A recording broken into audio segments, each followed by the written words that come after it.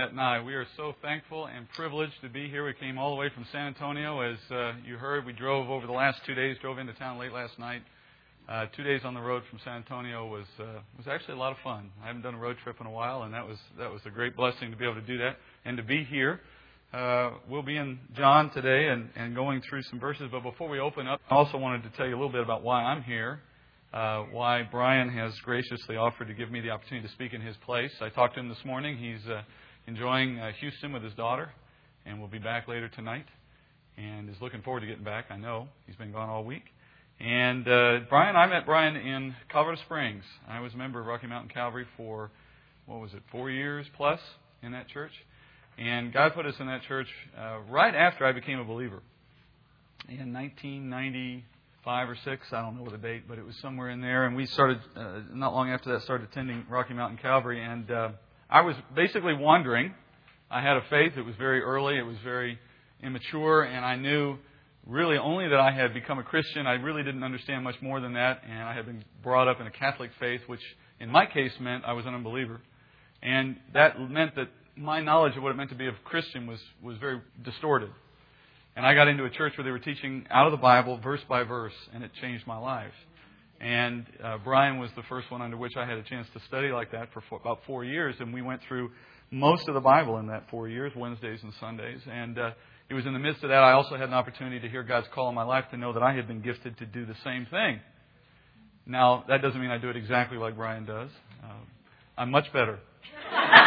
But, no. But it was don't put that on the recording if you don't mind. But it was, in fact, the case that I remember distinctly sitting in his study of Genesis at the time and listening to him teach, and I had two immediate thoughts come to mind that were very striking, and they came almost in the same moment. On the one hand, I remember thinking, he's teaching verse by verse. He's teaching out of Genesis. I think he was in the point at Noah. And, this is to a man who had grown up in a family who didn't believe the Bible was literally true. And so I'm listening to him teach out of the Bible verse by verse, and I'm thinking to myself, this guy thinks that this is literally true. And he seems so smart. How did he believe that this actually happened? And, that tweaked my interest, because if this guy thought it was true, I needed to give that a second look, because I respected what I had heard from him up to that point. And then in the same moment, I remember thinking as well, I can do that. It's not that hard. Now, that's a lot of arrogance, right? That's a lot of immaturity in my faith to think of it just as an easy thing we can do. No, it's by God's power that you can do it in the first place. But the fact that I had that thought, to me, was an early sign of how God had gifted me and called me. And as you're sitting here today, in a small gathering like this, you may be thinking you just came here on a Sunday morning because this was the best place to worship. Well, let me tell you, I was thinking the same thing in a strip center church where Brian was at the time in Colorado Springs. And a few years later, I'm pastoring a small church and I'm teaching out of the Word, and you don't know what He's got on His plans for you and why you're here this morning. And it may be that. And you're thinking, well, I've got a job. I've already got a life. I don't need something. So did I. That doesn't mean anything to God. So you never know what His plans are. Just be open to what the Spirit would call you to do. So I just want you to think of me as I go into the teaching today as really just like Brian. Because we really are very similar in many respects. We have very, very similar outlooks on life. We have a very similar background in many respects. We both married very beautiful, godly women. And, there's very little difference between us. I guess, I'm a little taller. I have hair. And I'm smarter and better looking. But, really none of those things should make you see us as any different. So we are blessed to be here. Let's go to prayer. I want to pray for Brian's safe travel and for our time in the Word, and then we'll go into John this morning. Dear Heavenly Father, I thank You so much that You delivered my wife and I here safely. I thank You, Father, that You have called through Your Spirit a family of believers, of children, to hear Your Word in this place. And I thank You that You've raised up men like Brian and others around him to do the work of ministry for the needs of Your body. Father, You are so gracious to provide us in all those ways. Even as in our own fleshly sin, Father, we may at times look to You for the wrong reasons, for the earthly pleasures that we believe we are entitled to. But Father, You know better what good gifts to give Your children, and You give us the gifts, Father, that have an eternal purpose and eternal value, the gifts of fellowship in the body and the gifts of the Word of God taught to us, the gifts, Father, of the Holy Spirit in us, the gifts that we will one day look back upon and realize those were the true gifts, Father, the ones that were truly worth having. Thank You so much, Father, for that mercy and that grace. And Father, as we open Your Word, As we devote ourselves to it, I pray, Father, that it would be your word, not mine. That it would be your wisdom, not mine. It would be to your glory and not mine. And, Father, in all these things we do, we would be pleasing to you. And for Brian and Janine, Father, I pray that they would travel back safely tonight, be with them, watch over them, guide them back so that they may return to serving this body as you've called them to do. In Jesus' name, amen. All right, we'll be in John chapter 7, and we'll go through the first series of verses in that chapter. I teach verse by verse, as does Brian. That was really one of the significant influences he had on me, God had on me through Brian, was that I believe the Word of God is to be preached in that way. And in fact, for those of you who may be interested after this service to hear what we're doing as a ministry, I think they've added to your website the link to our ministry website, which is versebyverseministry.org. You can check out that link later. But back to the Word, John chapter 7. We're going to start at the beginning of John chapter 7. I wish we had had the opportunity to teach John 1 through 6, because in doing so you'd have even more context in which to stop or to start this morning in John chapter 7. But we'll make do with what we have. We'll go into 7, and I'll try to provide you some of that background. Let's read from John 7, verse 1. I'll be reading out of the NASB. That is one difference between me and Brian. I've taken a liking to the NASB, but the New King James is just as good, of course, if that's all you have. And just kidding. Just kidding. God's Word is God's Word. Let's go to John 7. After these things, Jesus was walking in Galilee, for he was unwilling to walk in Judea, because the Jews were seeking to kill him. Now the feast of the Jews, the Feast of Booths, was near. Therefore his brothers said to him, "Leave here and go into Judea, so that your disciples also may see your works which you are doing.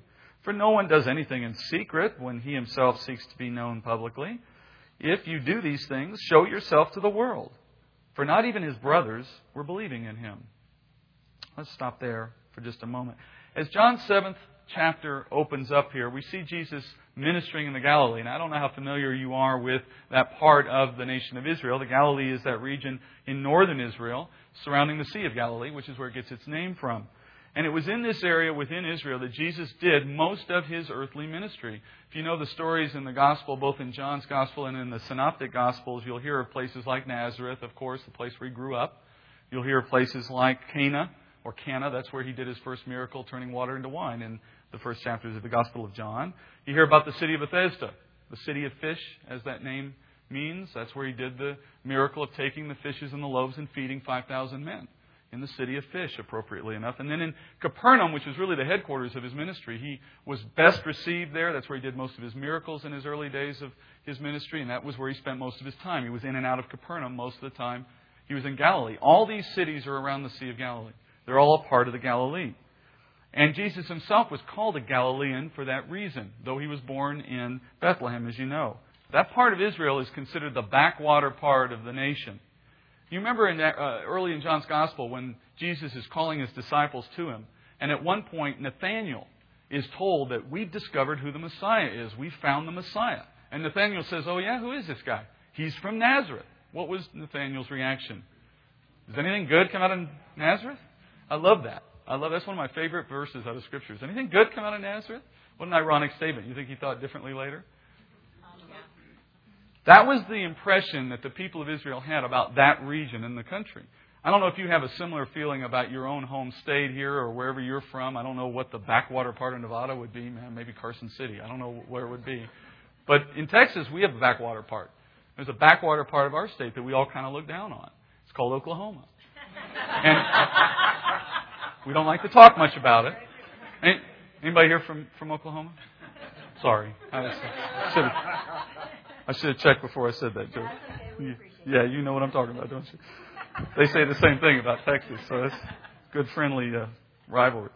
And the Synoptic Gospels, if you're familiar with them, that's Matthew, Mark, and Luke. Those Gospels really record Jesus' time in the Galilee to much greater detail than John does. In fact, if you look in John chapter 6, the previous chapter, you see the miracle of the fishes and the loaves. That occurs at Passover, we're told, the year before Christ is put to death. So that's 1 year before his death. John chapter 7 opens with the feasts of the Jews, we're calling it here, the Feast of Tabernacles, the Feast of Booths. That's a fall festival that comes after the harvest. So we're talking about a 6-month gap in time between John chapter 6 and John chapter 7. But the Synoptic Gospels fill that gap in with a great deal of detail. But John moves to this point for the purpose of why he wrote his ministry. So that's the first piece of background I want you to have, is that as Jesus is ministering here in the Galilee, his brothers and all the men and women of that age and in that era would have looked at that part of his ministry as being sort of minor league, off the beaten track, not in the right place. It's the backwater place. The other thing you need to know as we go into these verses is that in the time Jesus lived, men in that day, Jewish men, were required to go to Jerusalem at least 3 times a year to celebrate certain feasts. They could go at other times as well, but at a minimum they had 3 expectations to go down there. One was for Passover. That was the time, as you know, every year when they would celebrate Israel's Exodus. And Luke chapter 2, verse 41 tells you about how Jesus' parents used to take him down there for that purpose. Second was the Feast of Pentecost, or the Feast of First Fruits. That was a spring harvest festival. They always went down to celebrate that.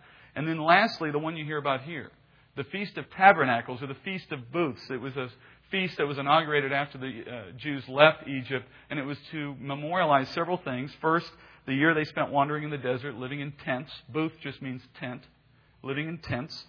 It was also a harvest festival coming after the fall harvest. It was the most popular festival. It was the most well-attended. It was an 8-day festival, and it was a big party. It was like Mardi Gras, because you had the food coming in from the harvest, you had everybody gathered in Jerusalem, and it was a big party. And it was a festival coming out of God's law, so it was something mandated for the men as well. So here we have this 6-month gap, and in that 6-month gap you have Jesus now essentially becoming a rock star. In his day, based on his miracles and on the work he did in the Galilee, he had a huge following. How many people do you think started following after him after he fed 5,000 plus people with a few loaves and fishes, right? It doesn't take a genius to figure out how popular he would have been in that culture.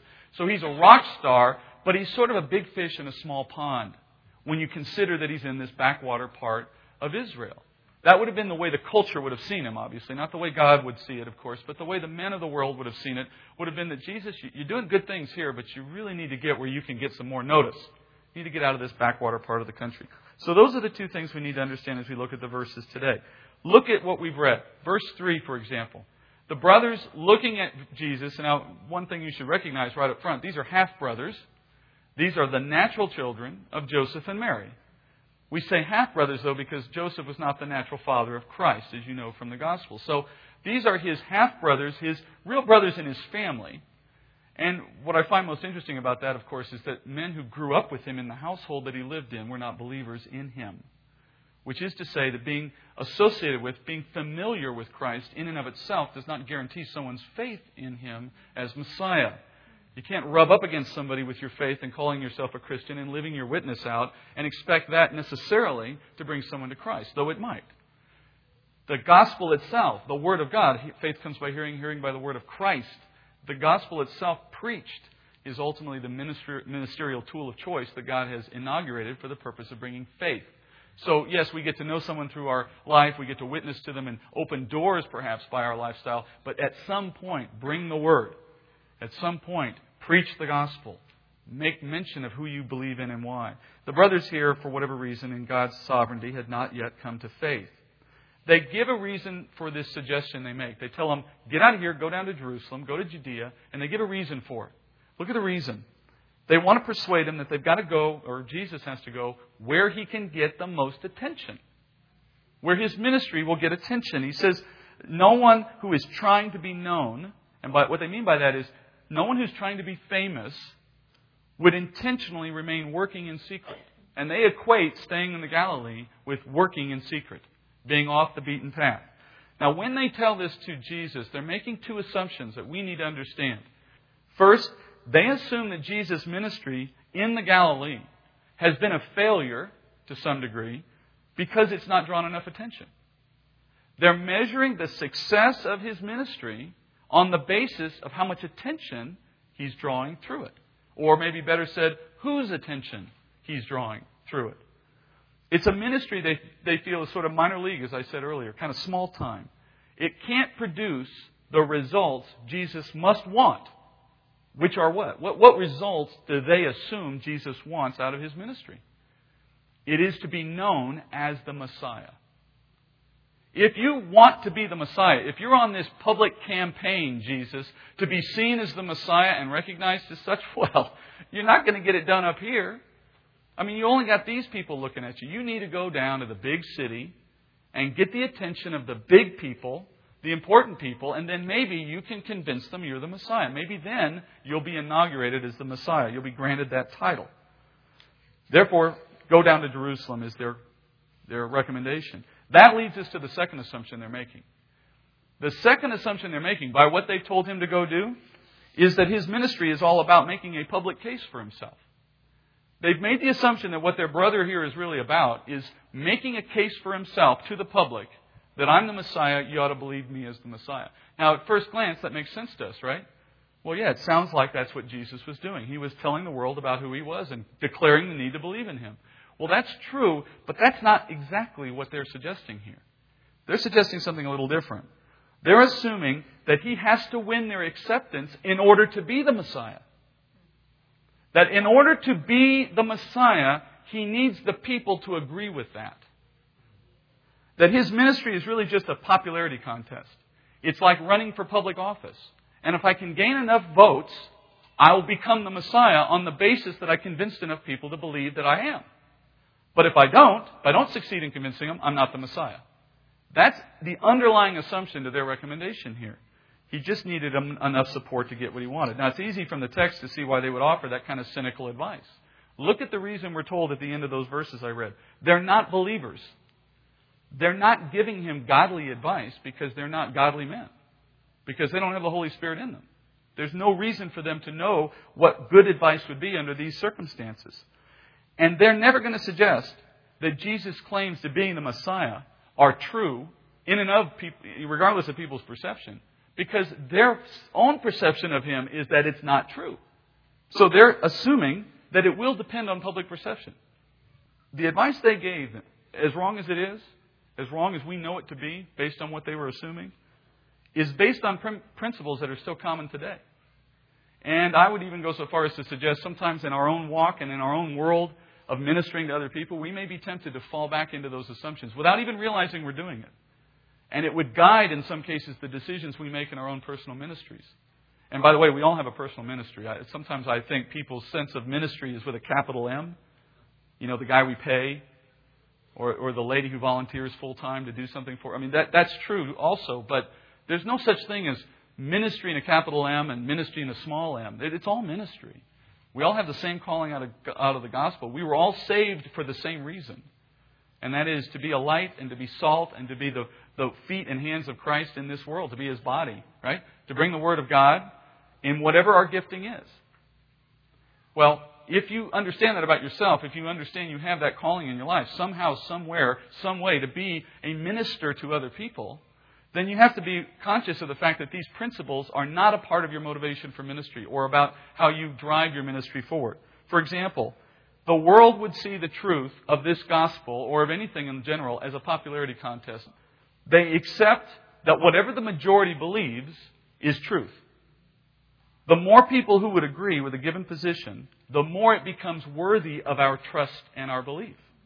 It's a relativistic form of thinking. That's what guides the world right now. You can see this kind of thinking in the fact that people used to think that sex outside of marriage was immoral.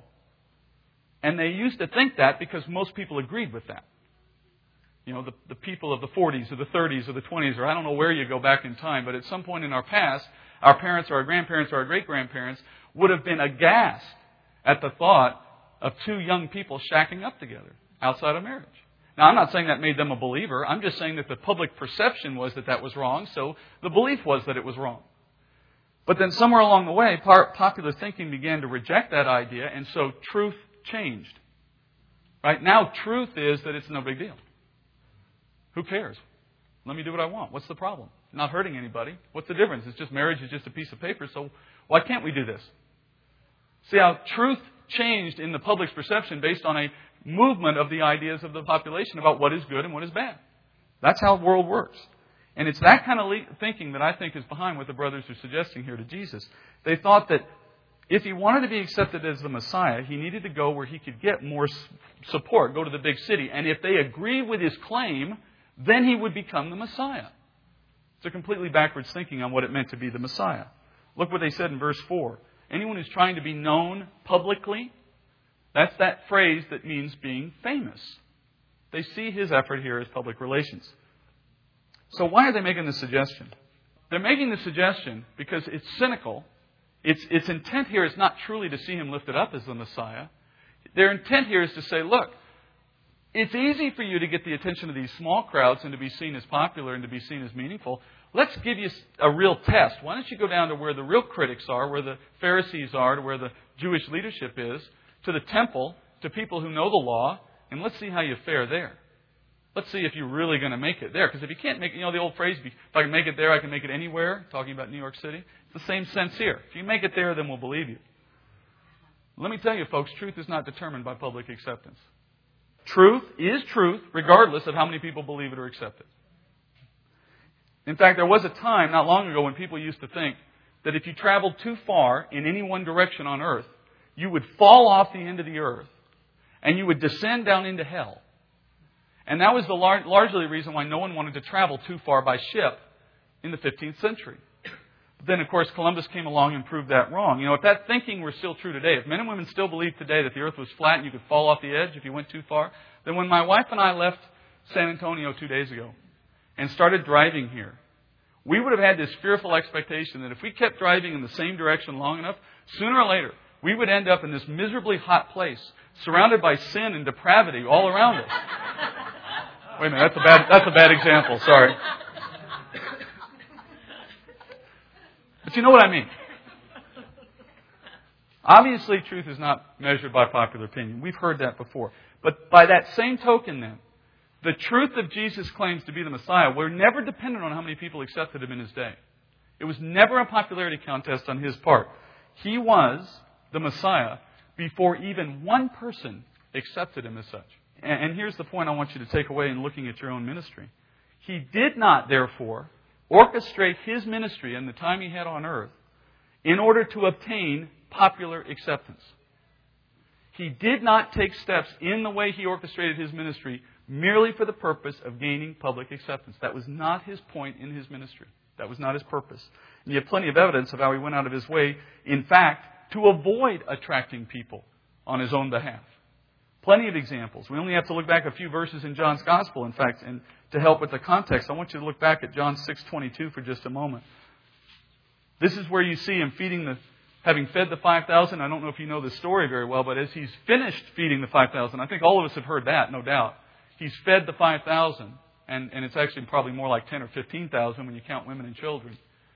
The next day, though, John records this. Look at about 6:22. The next day, the crowd that stood on the other side of the sea saw that there was no other small boat there except one, and that Jesus had not entered with his disciples into the boat, but that his disciples had gone away alone. There came other small boats from Tiberias, near to the place where they ate the bread after the Lord had given thanks. So, when the crowd saw that Jesus was not there, nor his disciples, they themselves got into the small boats and came to Capernaum seeking Jesus. What had happened was, after Jesus fed the 5,000, he and the disciples crossed the Sea of Galilee. That's where you hear in the Gospels the story about how he calmed the sea. He's gone across. As he's gone across and he's sought refuge on the other side, then you find out the crowd comes the next morning looking for him again. Now, this is the crowd that had just been fed. They come back. What do you think they're coming back for? He's the Messiah. We come back to worship him, right? He's the Messiah. We come back to know how I can serve him, how I can follow after him, how I can be his disciple, right? Because that's what happens naturally every time somebody has an encounter with Christ, right? No. No, unfortunately, no. When they find him on the other side, I love this. They say, in verse 25, when they find him on the other side of the sea, they say to him, Rabbi, when did you get here? That's the equivalent of someone who runs after another person to catch them somewhere. But when they finally bump into him, it's like, oh, surprise, I can't believe you're here. What a coincidence that we meet each other here. That's what they're saying to him. Oh, when did you get here? Well, we were just over there too. It's funny how we're both over here now. No, there was an act. And look at Jesus' response. I love the fact because not only does he speak truth, but he sees through their little charade. Look what he says. Verse 26, Jesus answered them and said, Truly, truly, I say to you, you seek me, not because you saw signs, but because you ate of the loaves and were filled. Then he says, Do not work for the food which perishes, but for the food which endures to eternal life, which the Son of Man will give you, for on him the Father, God, has set his seal. And look all the way down in verse 36, just to jump to the conclusion. John 6:36.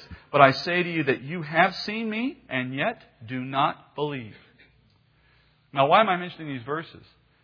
Because if Jesus' purpose were to build himself up in the eyes of the people, merely as a popularity contest, even though he was the Messiah, but even in that alone, he still did not try to build himself up by appealing to people's personal needs. Because he could have done that right here, couldn't he? I mean, he had the perfect opportunity. He had a huge crowd he had just fed. They're following after him to the point that they're willing to cross the Sea of Galilee to get to him. And look what he does. He turns them away. And he turns them away on the right basis. He says, you don't believe in me. I don't want pretenders. I don't need a crowd. I'm God. I own the cattle on 1,000 hills. I made every single one of you. I made this world, and it's being held together by the power of my word, and it will be destroyed in flame the moment I say so. You have nothing to offer me. The only thing I want is your faith in me. And if you're following me for any other reason, I don't need you. Because it's not of any value to God. It is impossible to please God unless you have faith, right? Without faith, it is impossible to please God. So they could not please Him merely because they wanted to follow Him.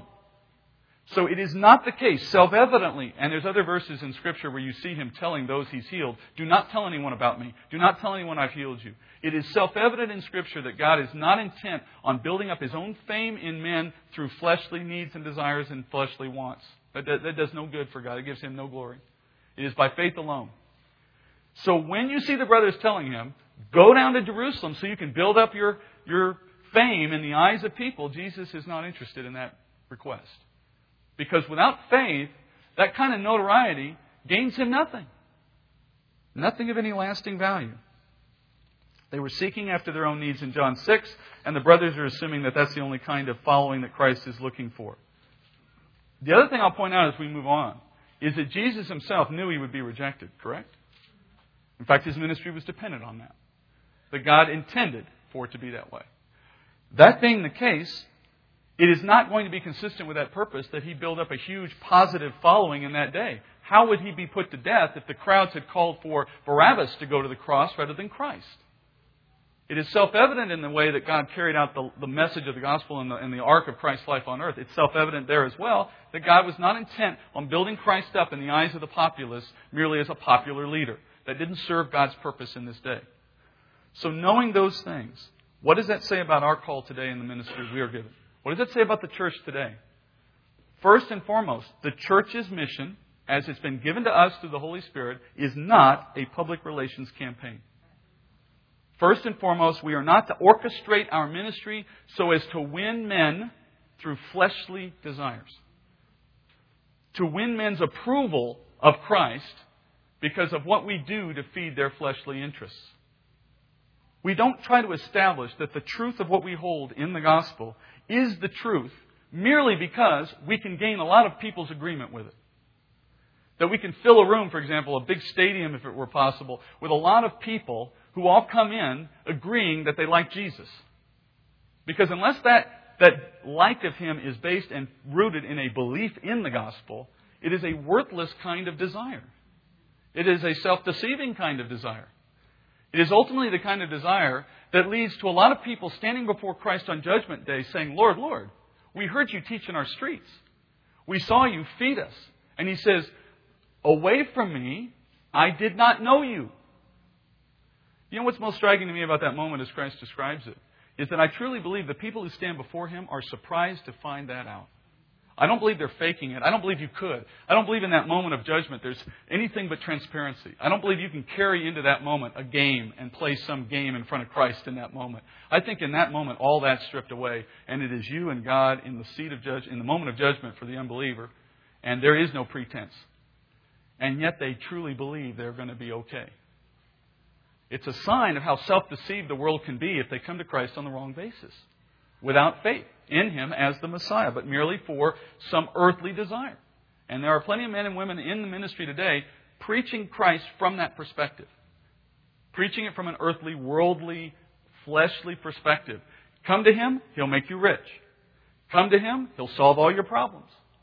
Come to Him, He'll take away all your pains and sufferings in this life. Come to Him, and you'll have everything you want. Have you not heard that preached somewhere today? If you haven't, you're just not listening. Because it's out there everywhere I turn. Where is that rooted? It's rooted in the same thinking these brothers had. As long as I can get popular acceptance of Christ, I've achieved something. And that likewise, they think they've gained something. That's not the message of the gospel. What does Christ tell us through His own words? Matthew 21:17, that the disciples should expect to be hated because of Jesus' name.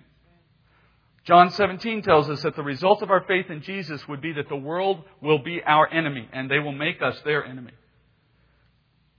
In Matthew 7:14, Jesus refers to His message as a narrow path that few will find. And in Luke 13:24, a narrow door that some will enter, but others will seek to enter and will not be able to.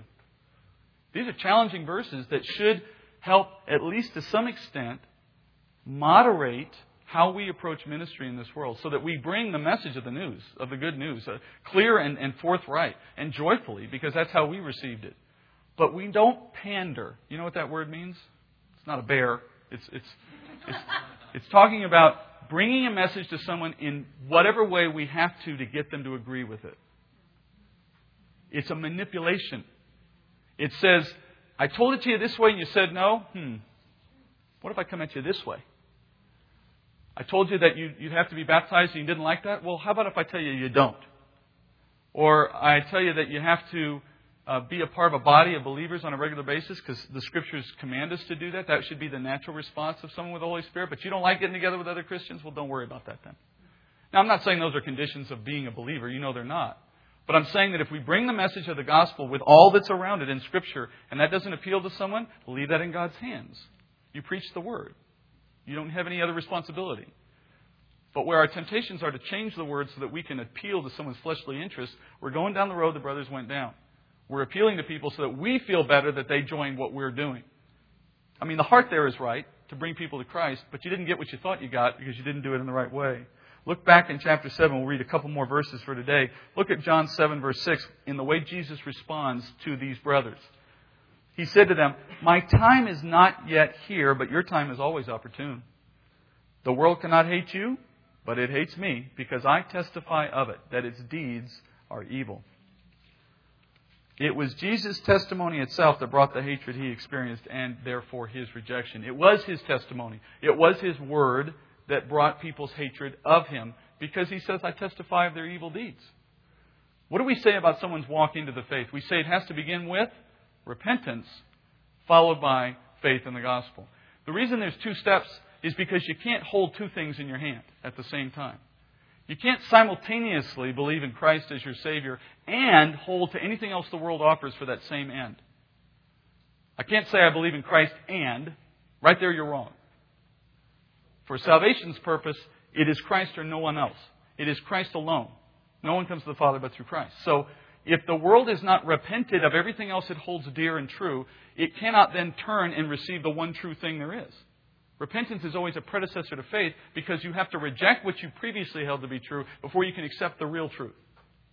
And what He's saying here is, I bring them knowledge of their evil deeds and they hate me for it. Which means they have not repented of them. Which means they are not turning aside from the world and facing Him. They are still with their back to Him. That's what He is experiencing by the message He's brought. In our calling, therefore, we are called to carry the message of the gospel into the world, but not like these brothers think. We're called to bring the message in its full form. Don't reduce the truth of the gospel to a popularity contest. Don't measure your success by how many you receive in the truth on your watch. And I pastored a small church that started in a home, as I mentioned, and had at one point about this size of people in a room like this. It is at this point, this is the most enjoyable time in a church's growth, in my experience. Don't overlook this time. Cherish this time. You have the chance to know everyone and to disciple one another and to know each other's lives and to support one another in a way that just doesn't happen very easily when you're 2,000 people or more. This is a special time, and maybe God will give you the blessing of never giving you more, or maybe He will choose to bless you by giving you many more. But if He does, don't let your heart's desire to see the Word received and the growth ensue ever let you become tempted to change the truth. If people will not accept what it means to be a Christian on the basis of what the Bible teaches them it means, that's between them and God. You don't change the message because the church down the street has seen double-digit digit growth over the last 2 years and you haven't, and you're starting to think you must be doing something wrong. And then the temptation, of course, is to say, well, let me see what they're doing. A.W. Tozer had a great example of how we should be guiding our work in ministry. He says, if you had a room full of pianos, you don't tune them to one another. You tune them all to a common tuning fork. And by doing that, they will all play in concert. The tuning fork for us is the Holy Spirit. We are tuned, and through the Word of Christ, we are tuned to God. If one of those pianos starts to get a little off tune, the rest don't go with it. They stay tuned to the example. And they let the one be off by itself. If one church, by whatever means, does its own thing, and the success it brings itself is a success of numbers, but not truly a success of the work of God in the hearts of people, you may not realize that. And so you may be tempted to think the numbers in and of themselves prove the success of that group. And if you fall into that trap, you start tuning yourself to that individual church rather than to the leading of the Holy Spirit in this church. I don't know what God's plan is for you, and I don't know if you do either, but it doesn't really matter for what you do today and what you do tomorrow. The Word of God won't change. The truth won't change. Do what it calls you to do. Preach it in its fullness, as Brian will be faithful to do, and let God worry about the rest. And I have a great hope and personal belief that when you do that, the body is drawn to that and will grow. I mean, people often say healthy things grow. Be careful with that, because so does cancer. So it is a truth, I believe, that God's church will grow and fill the world as God determines it will happen. But don't presume too much about what He's got planned for this one body in today or tomorrow. Consider, as we close today, Paul, probably the greatest evangelist of all time. Look what he said about his ministry. Now, if you want to tune yourself to somebody other than the Holy Spirit or the tuning fork of God Himself and His Word, then maybe Paul is the best example I would choose to do that with, if anyone. Look what Paul says in 1 Corinthians 2, verse 2. He says, "For I was determined to know nothing among you except Jesus Christ and Him crucified. I was with you in weakness and in fear and in much trembling. And my message and my preaching were not in persuasive words of wisdom, but in demonstration of the Spirit and of power, so that your faith would not rest on the wisdom of men, but on the power of God. Yet we do not speak wisdom among those who are mature, a wisdom, however, not of this age, nor of the rulers of this age who are passing away. But we speak God's wisdom in a mystery, the hidden mystery, which God predestined before the ages to our glory, the wisdom which none of the rulers of this age has understood. For if they had understood it, they would not have crucified the Lord of glory." What Paul said there in those verses essentially is two things. Number one, I didn't come to you real smart and slick. I came to you preaching the same message you've always heard. Christ and Him crucified. Not some new methodology, not some new take, not some fancy new way of showing it to you. It's the same message, pure and simple. So that when you believed it, you didn't credit me. Think about that now in terms of a church. If the church preaches Christ and Christ crucified and there are 10,000 people, who do you give glory to? God and God alone. If there are 10,000 people, though, and they've got a sports gym with a climbing wall and the big 40-foot screen TVs, and they've got the gymnastics in the, I'm just making all that up, but you know what I'm saying. And then somewhere in there, maybe in a corner of one room, they pray with you over the gospel, but by and large the rest of it is just a circus. Then men are prone to credit all that methodology and to mimic it, thinking that's where success came from, right? Who's getting the glory? The men. And I would argue that in more cases than not, the kind of growth you're seeing is really just surface. It's not true growth. There's not a true faith being developed in the hearts of those people, other than perhaps God deciding to do it despite those men, which He can do. Don't fall into that temptation. I can't think of a city in the world where you really would have more of that kind of contrast to use as your own example, right? The world out there is so much about appealing to the flesh and throwing something big and flashing in front of someone's face to catch their attention. God forbid the church would ever try to fall back on that methodology. I have so much faith in what this group will do because I know Brian and I know his heart. And I know the kind of things he would hold true, and I have every confidence it will carry on in this fellowship. But as we close today, I never want to see, and I hope you agree with me, that the public acceptance of the gospel would ultimately become a measure of whether God is granting us success in our efforts. There are many stories of men and women who, as missionaries, went to far corners of the world and toiled in obscurity for decades and had no converts. And wondered, why, God? What am I doing wrong? And then later, their death and someone's subsequent visit after them was where the fruit of that ministry finally became known. There's a famous story of James Dobson and about how he, as he grew up, had a father who was very big in his own ministry and was very famous on the speaking circuit. And as he went around speaking around the country, he was never at home. And James Dobson's mother at one point took his father aside and said, "Your son needs you here in the house, and I can't have you away so much. You need to find a way to be here in this house with your son." And he gave up his ministry. He resigned from his ministry, resigned from his speaking tour and his duties, basically walked completely out of the ministry and became a full-time father in the home and took on an everyday job, if you will. When his son was later grown and out of the house, he tried to go back, but by then it was too late. Nobody knew him anymore and there was no opportunity. He had essentially lost his only opportunity in the ministry. Now, from that man's perspective, he may have felt like he had failed in what God had called him to do. Couldn't see any fruit in his life. But of course, what did he end up doing? He raised James Dobson, who through his ministry has blessed many people. You see, you don't know how God's planning to work through your life. As long as you're true to the Word of God and to the calling of that ministry in your heart, you'll get the fruit that God is expecting you to get, even if it doesn't come in your lifetime. But I shudder to think what He would do on the day of judgment for those who come before Him and have chosen to go their own path and to appeal to fleshly interests, all in His name, but none to His glory. We're not to be like that. And the call of the gospel is so clear in that respect that I trust you and I would never fall into that. Let us just be reminded out of God's Word today about the importance of staying true to the ministry He's called you to have in this small gathering, one day perhaps to be big. But in the meantime, always to be true to the gospel as it's written in Scripture, never to be a show. Let's go to the Lord in prayer. Father, thank you so much for the time we've had in your Word this morning and for the opportunity to preach it. Father, we have hearts to want to do your will. We have hearts, Father, to know the gospel fully in our lives, both in our own knowledge of it as well as in the way we live it out, to be reflections of it. And Father, I know that by the power of the Spirit in us, we have a true heart to hear others come to it, to know it and to believe it as we have, Father, and to live it out as we try to do. And Father, that desire is so strong in us. I pray the Holy Spirit would always use it in the right way, direct us in the right way. Never give us, Father, the thought to take it on our own strength and our own power to bring men and women into the faith, if even that were possible. Father, just to remain humble, to remain servants of you, to do as you call us to do. Preach the good news. Tell of the work you've done in our lives, Father. Give glory to Christ. And then trust, Father, that where we do those things, you will bear the fruit.